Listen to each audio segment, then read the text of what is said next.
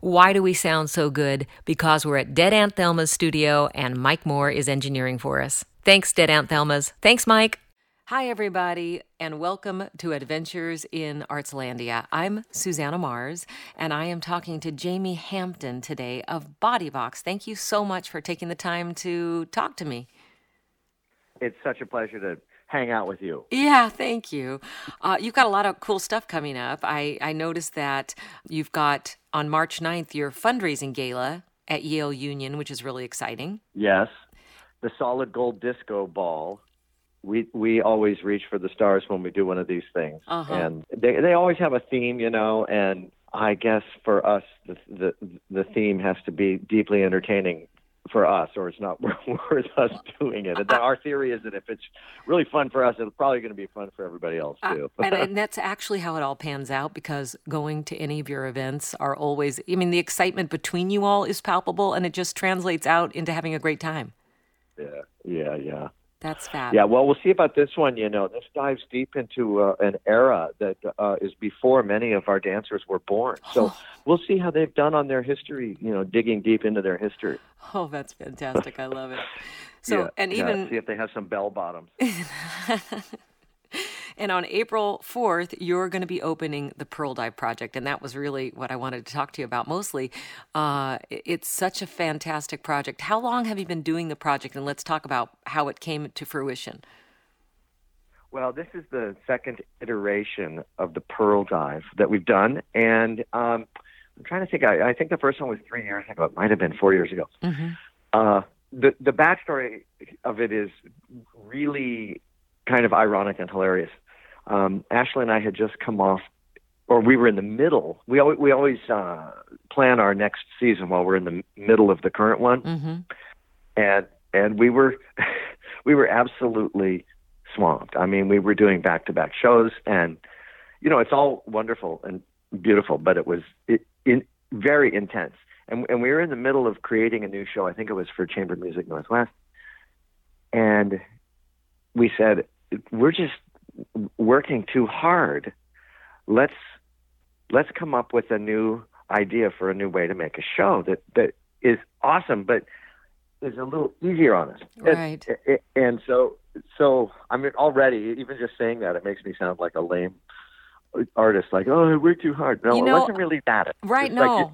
I have to just leap in on that, because I don't think, and I've thought about this quite a lot with other artists recently, I don't think many people who are not making their living as an artist, I don't want to say realize, it's very, it's a lot of energy into these performances and into the work required to perform every day.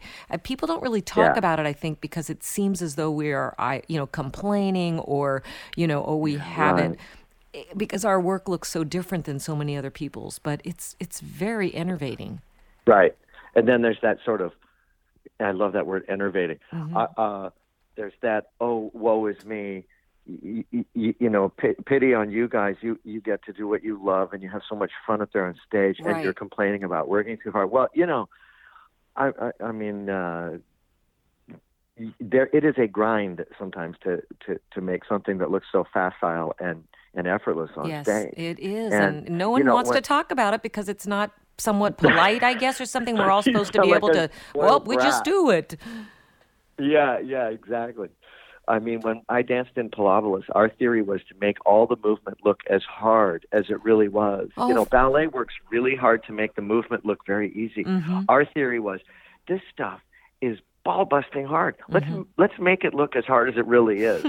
And we got a lot more respect for our efforts. Anyway, so Ash and I are in the middle of making this show, and we came up with this idea. Let's collaborate with creative people who are not choreographers and have them be the artistic director and the choreographer of the show, so of a piece.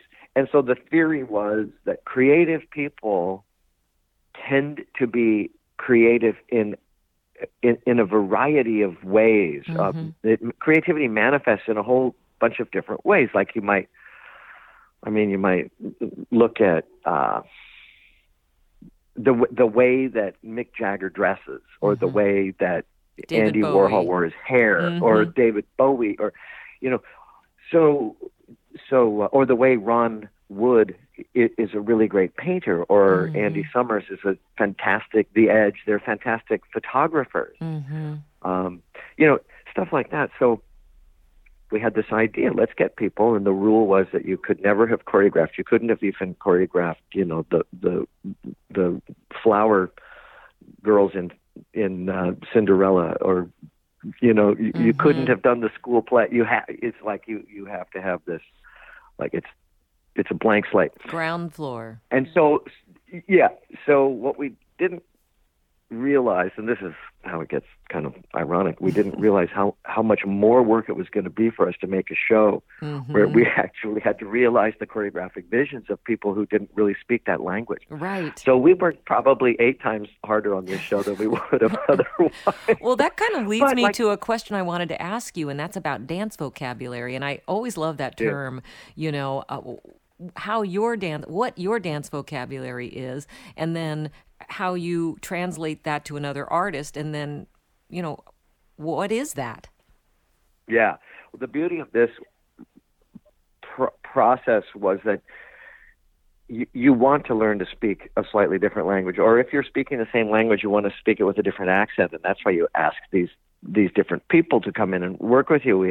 We had a guy named Clark James, who's a special effects guy for Grimm, and he had a different way of speaking, and so then our dancers have their technique and their language kind of honed, developed through working with us, but then they get dropped into telling a different kind of story, and each one of the 8 people that we worked with were so completely different, and so the pieces ended up looking incredibly different. Ina Forbes came in and did a piece to David Bowie's Changes, and we were choreographing, and she was talking about movement, and then at one point she stood up in front, she said, "Oh, just follow me and kind of do what I do," and put the song on, and she just started dancing wildly around the studio.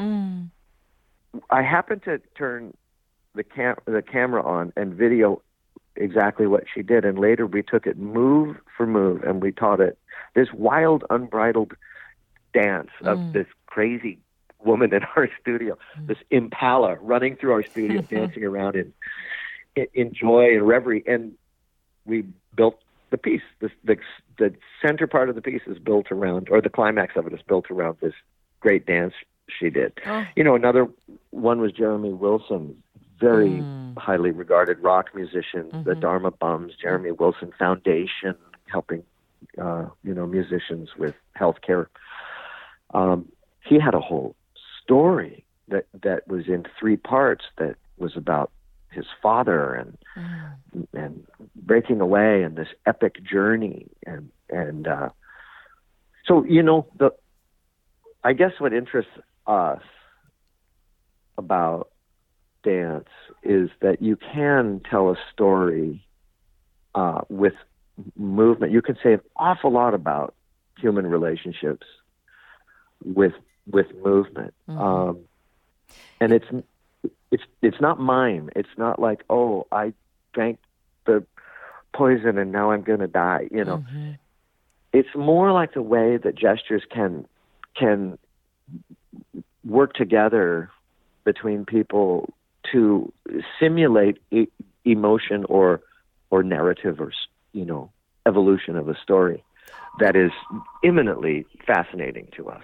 And it's so exciting, I think, for audience. I know for me as an audience, I like to get to know the artists in a way that they're not known for. It just is such a revelation to see how they move and think and what's on their mind when they have an opportunity to collaborate.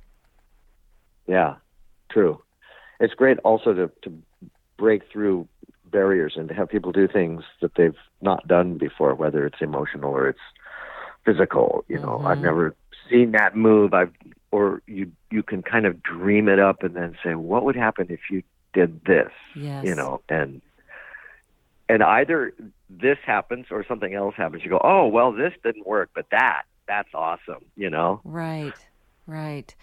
So who are the Pearl Divers this time around? It is a very interesting list. The person I've been working with for quite some time, trying to wrangle him, is Matt Groening, who invented The Simpsons and a classmate of mine at Lincoln High School 1.5 million years ago. And he's delivering a new series of episodes to Netflix, so he keeps saying, "I'll call you back. I'll call you back." So anyway, he's going to be interesting to work with. Daniel Wilson, he's a writer in Portland. He's a sci-fi writer, and he also has I believe he has a degree from MIT in robotics. He's written a couple of books, Robopocalypse, Robogenesis. I vaguely remember Ashley talking a while back about choreographing a large crane. So maybe there's some connection there. Remember? Maybe so. Well, it wasn't a crane. It was a digger, you know.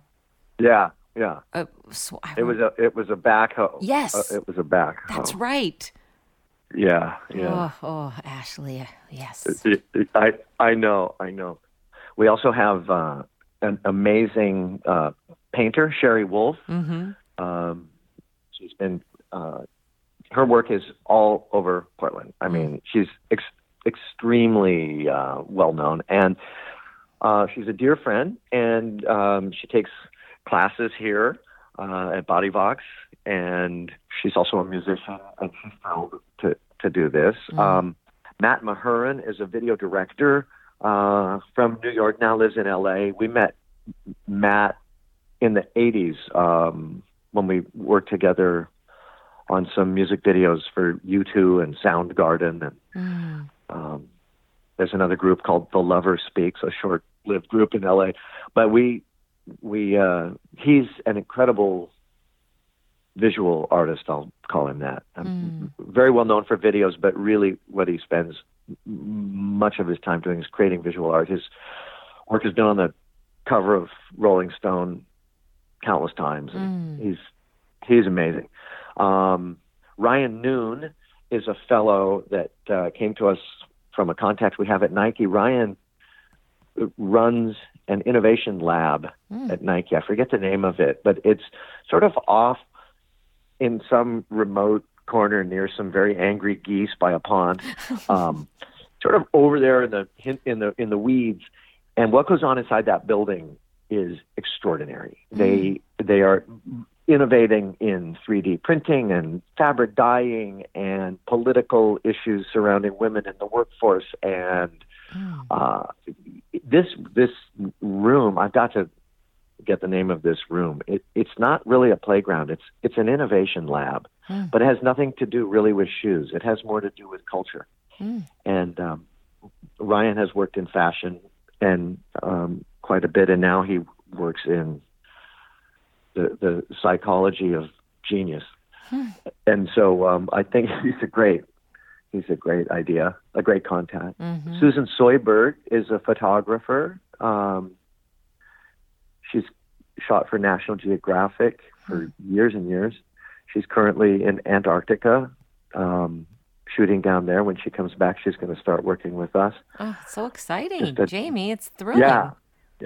And then the last one we have is called it's the first ever crowdsourced dance that I think has been done. So what we do is we take a video camera to different places, different events, locations, and we film people dancing. And then we're going to go through this film and take their movement and put it on our dancers, on our bodies, and create a crowdsourced dance. Oh my gosh, so that just brings almost a tear to my eye. How beautiful. Yeah. Oh, that sounds so exciting. That would be a lot of fun. Wow. Yeah. Oh. So that's it. Yeah. A team of 7. It's so interesting too, because I imagine that all the people from whom you take this movement will remain anonymous. And yet I bet that people, as they watch it, will recognize pieces of themselves and people they know just because of movement. That just blows my mind. Yeah. Yeah. That's really cool. I think there'll be, one thing that we do is we make a film of the process of the making of each of these dances. Mm-hmm. So you will see video of all of the people whose movement is in the piece. You'll see them dancing like crazy in the lobby of the Newmark or in a studio in Body Box or elsewhere. And so yeah, it's a crazy idea, but I don't know. It's just another one of those things that makes you think, what if, Yeah. I was thinking about you and what you two have given our city. It's so amazing. I think you do wonderful, innovative, exciting, and amusing and eye-opening work. So at this point in your career, Jamie, are you defining a specific style that you can put your finger on or something else? Yeah, I think if there's a style, it's just to try to innovate, and then at the same time, I'm trying to get better at telling the story,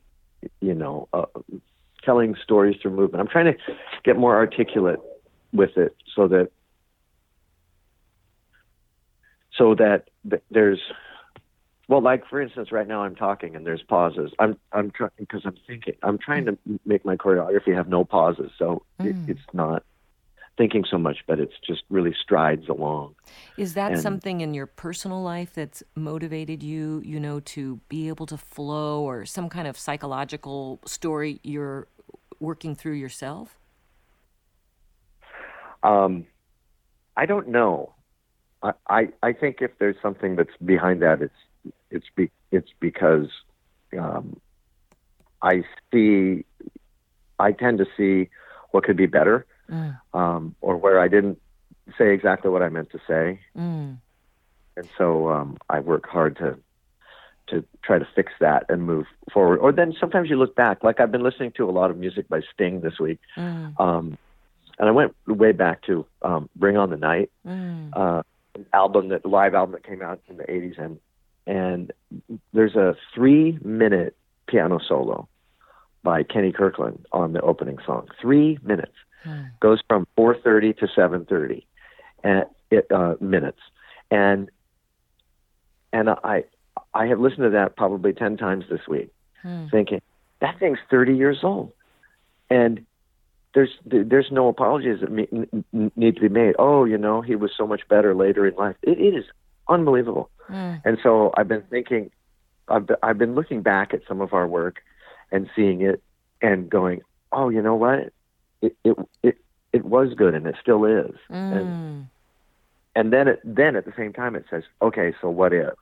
Let's do something better. That's so interesting because as an artist, you're often thinking how to get better, quote unquote, that crazy elusive word. And the reality is that the work is the work. Right. You don't really, better doesn't, it's not linear. Yeah. Necessarily. You're correct.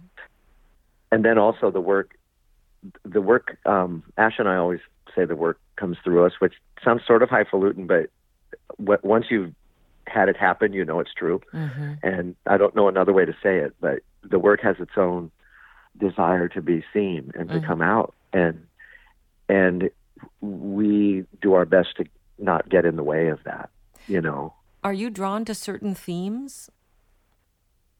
It sounds to me like you're drawn to expression, the grand genre of expression. I don't think so. I think what we are is we resist certain themes, and then we leave ourselves open to everything else. We resist ugliness, we resist politics, and we resist negativity. So people equate negativity with sadness, and we can be weepingly sad on stage. I mean, our Romeo and Juliet will. If you don't cry at the end of that, there's something desperately wrong with you. And it's not just like, oh, that's too bad. It's intense.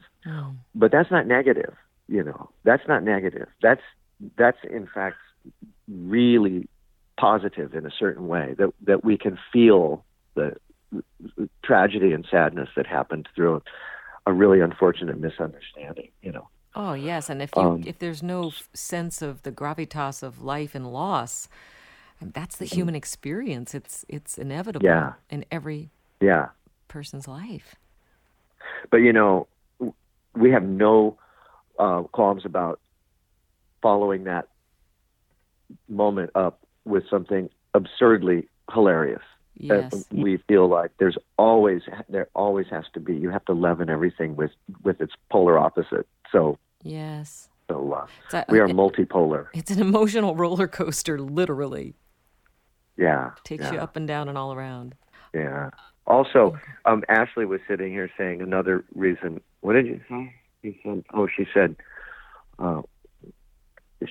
said he's inspired because his wife is such a monster. You two are, and I've been married a long time. I think you better edit that out.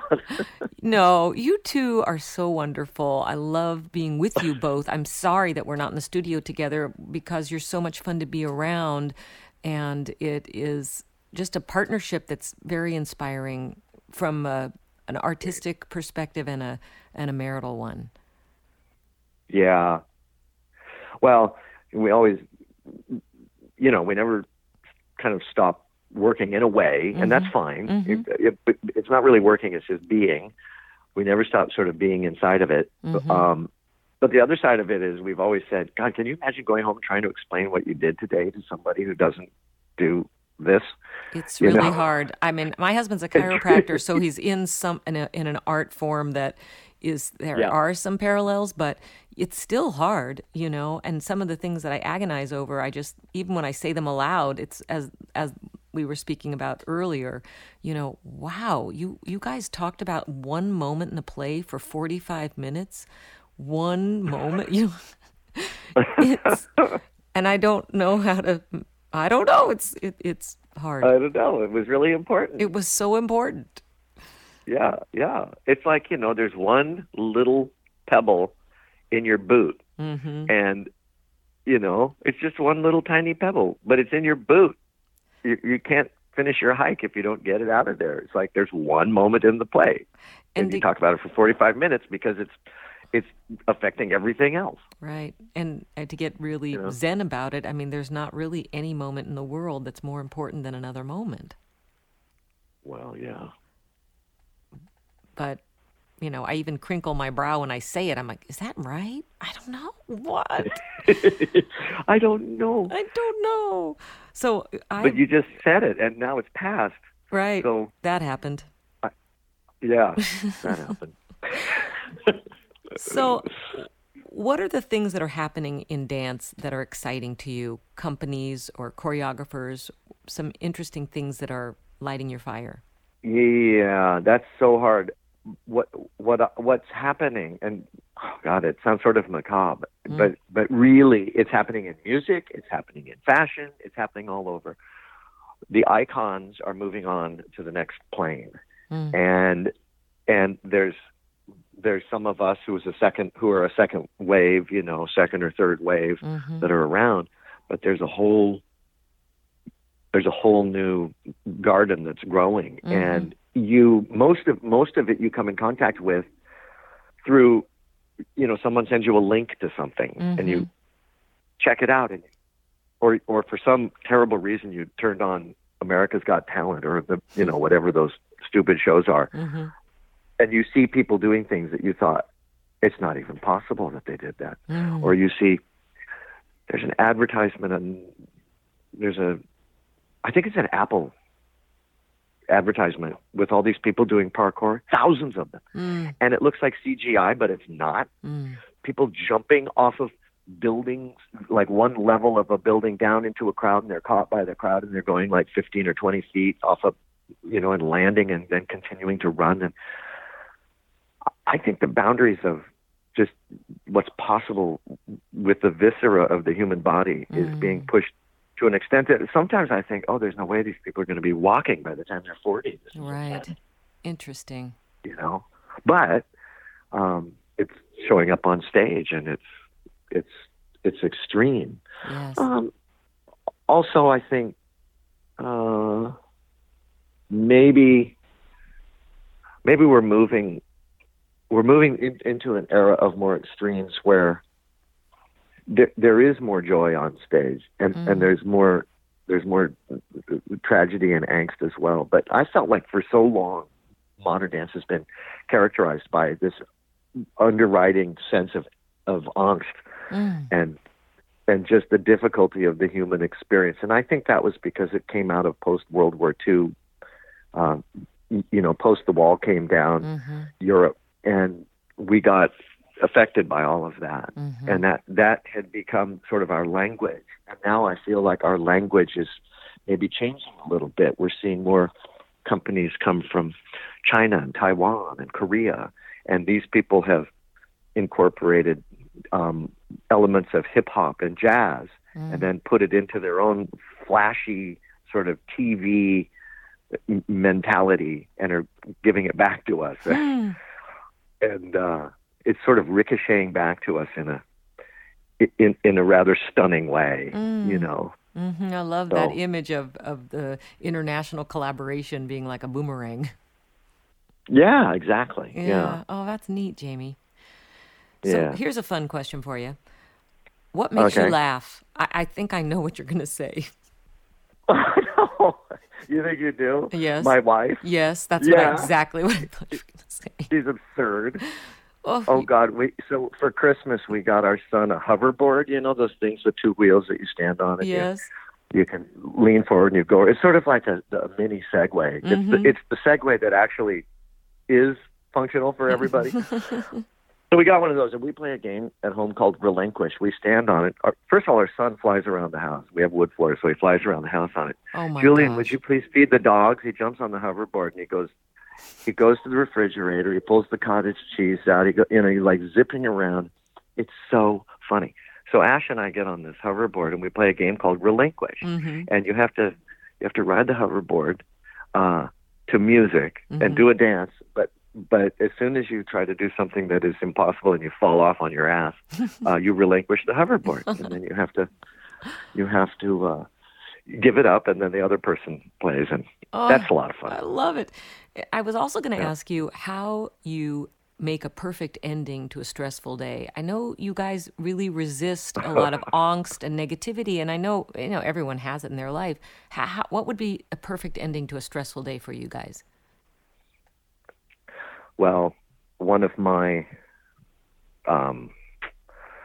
medicines, I guess I would call it, is I have a music studio out above the garage, and I just go out and make loops of electric guitar, and it gets intense out there. And I can really shed a lot of the day by doing that. That sounds nice. Yeah. And last question. What has inspired you this last month?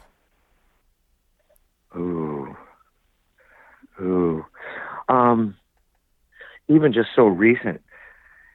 Yesterday it snowed up at our house, and I woke up and I looked out and I thought, it's a snow day, and I don't know why, but it made me think about being in college in New Hampshire, and being in the snow all winter. And I thought about this bar that I used to play music at, and I'd play for 3 hours and they'd pay me $15. And if it was a slow night, they'd let me have any beer I wanted instead. And so once I said, okay, and I thought, what's his most expensive beer? And I said, give me a Guinness Stout. And I went outside, I drank the Guinness Stout. It was the most disgusting thing I've ever tasted. And I poured it into a potted heather, and I put the bottle at his front door and walked away. Anyway, I was very inspired by the snow and the thought of music. So I went out yesterday and I set up 2 cameras on my lawn in the snow, and I sat on a piece of sculpture by Mishi, the sculptor in Portland, and I played 2 Stephen Stills songs on my acoustic guitar because I remembered Stephen Stills sitting out in a snowy garden playing on one of his album covers. So anyway, snow, that's what inspired me. Snow. That's a good story. Yeah. When I was looking at your website, I thought it was really neat. You guys have restaurant partners. And I wanted to just mention that to everybody who's listening, that if you go to see a show at Body Vox, if you go to Blue Hour, you can get a complimentary glass of bubbles with a ticket stub on the day of performance. Irving Street Kitchen, you can come in for dinner before or after the show. Paley's Place, complimentary glass of sparkling wine with your ticket stub on the day of the performance. And Vault Cocktail Lounge, 15% off the total bill with the ticket stub. And that makes such a nice way to, make an evening of it. Yeah.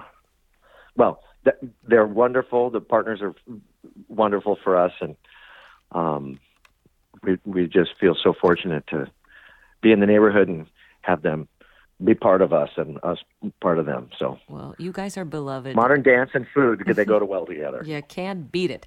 So if you want to enjoy something at Body Vox, go over to bodyvox.com. You can learn much more about the Pearl Dive project, which is going to open on April 4th. And go meet Jamie and Ashley and enjoy what they've built at Body Vox. They really are amazing artists and people. So thanks, Jamie, so much for talking to me today. Thank you so much. Yeah, I hope everything just goes smooth as can be the next couple of weeks for you guys. All right. Great. Thanks so much. My pleasure. Okay. Bye. Bye. Adventures in Artslandia is brought to you this week by DOC. Italian-inspired, raw wine-focused, Northwest grown, theatrically prepared. Visit our sister restaurants, Nona and Yakuza. Thanks for listening to Adventures in Artslandia. Download the Artslandia app on iTunes, where you're going to find a comprehensive arts calendar that's the best in the West. Find us on Facebook, Twitter, and Instagram at Artslandia.